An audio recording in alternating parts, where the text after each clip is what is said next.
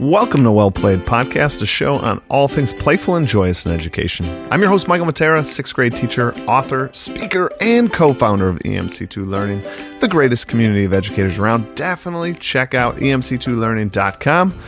Well Played is part of the On Podcast Media Network, and we are excited to dive right into a new episode today, and we are talking about badging done right. And badging is a thing. It's definitely a thing that's used in a gamified class. And I need to kick right off here with a disclaimer.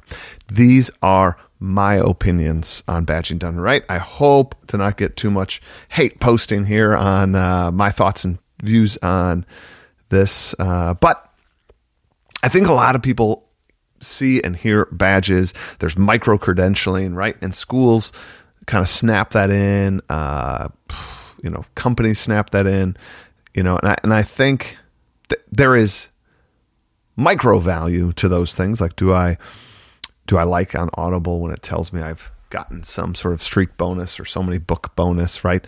And then I get a little badge in that. Yeah, there's like a little pop, a little hit of dopamine when that happens, but that's not badging done right. That's not the way we as educators could use badging. So, as schools and classrooms around the world start to move towards micro-credentialing and badging and gamifying their classrooms, I want to give you from my, 20 years in the space to tell you the ways it's most impactful for the classroom. And it's not the way, your Starbucks app gives you like an award. It's not how, Audible gives me some tracking awards or some Fitbit awards or whatever you use. Those are small hits of dopamine. What we want to do is make massive impacts on relationships and changing the trajectory of students' lives. And with that said, there's a different way to do it, in my opinion. And so let's run through this. This is a short solo podcast by me, but let's hear my random musings on this particular topic. So thankful that you guys are connecting here on Well Played Podcast. As always, I want you to join in the conversation. Share your thoughts. A reflective moment where you think something through and sort of post it out there is powerful. So you just listen to this podcast. Hit me up on Twitter with the hashtag Well Played Podcast. And, if you want, you can include at Mr. Matera. So it comes right to me. I would absolutely love it. I'd love to hear your thoughts on this, your experience on this, your reflections on this. This is true for any of the Well Played podcasts. So even when you go back and you listen to old episodes, do it. Join in the conversation. Be a reflective practitioner. You just learned something. You've just been challenged. See how that interfaces with your life and share it out. That's an important piece to growth. You're here for growth. I can only assume your best intentions here are to become the best educator you can and find that joy in that journey. So do that. All right, here we go. So again, disclaimer, my opinions only, but top of the list for me is that we need them to be physical. That little dead air time there is because I wanted you to think for a moment.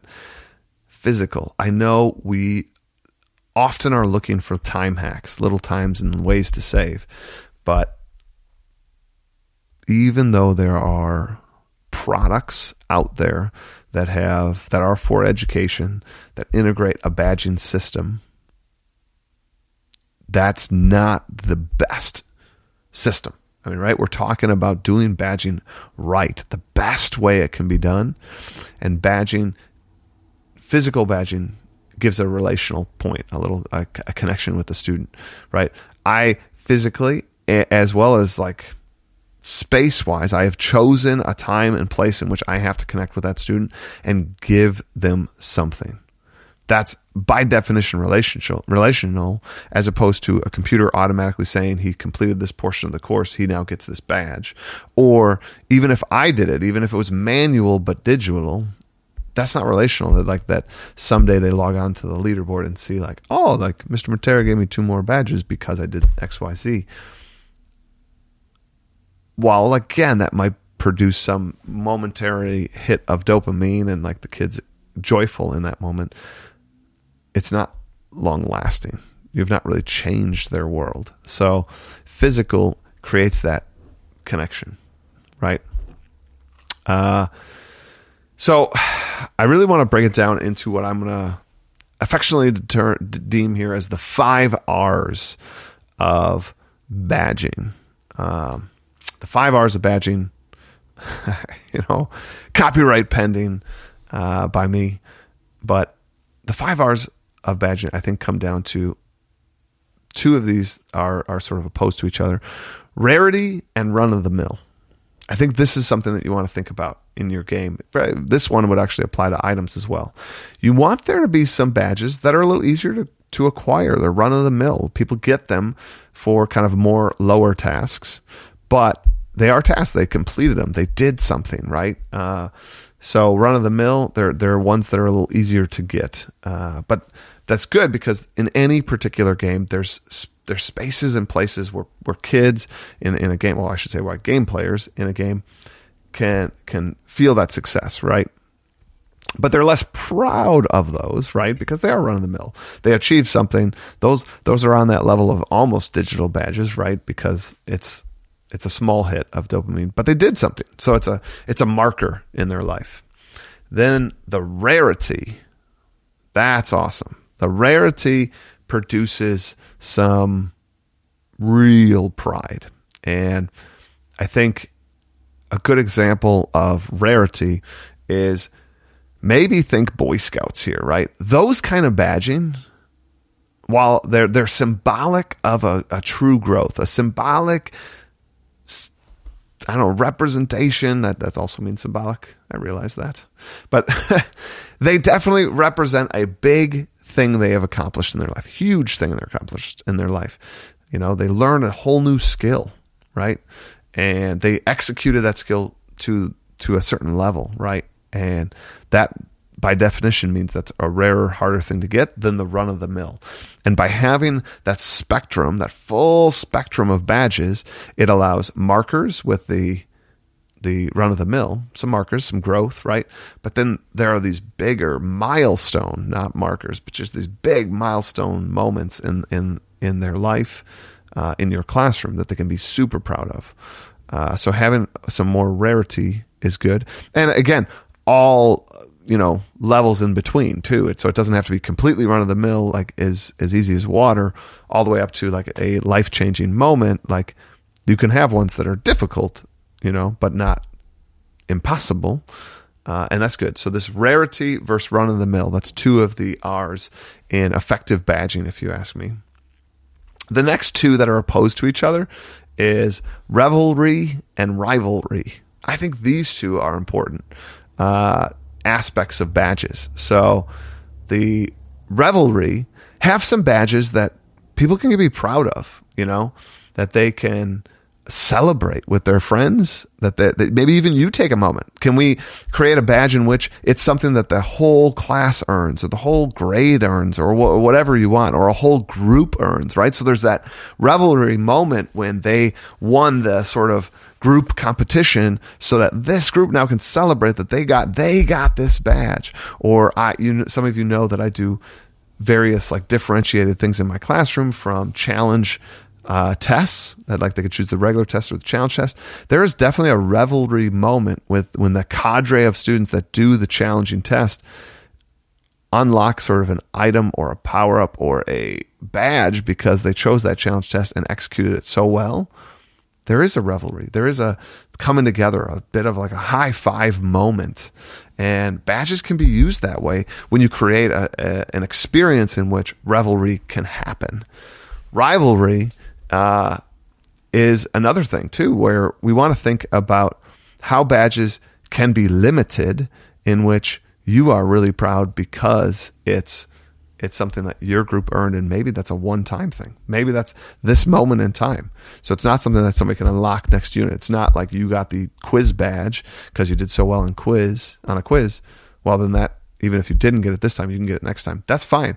But rivalry, what are some things that are a one-time moment or a streak bonus? Maybe going to the quiz example, if you did that, maybe there's a rarity in the fact, or there's rivalry in the fact that like I've gotten 3 of them. I know with my adventure paths, which is like a challenge project that they choose to opt into, whole skill builder course on that on EMC2. Check that one out. But the adventure path is this great idea of choosing to go above and beyond, right?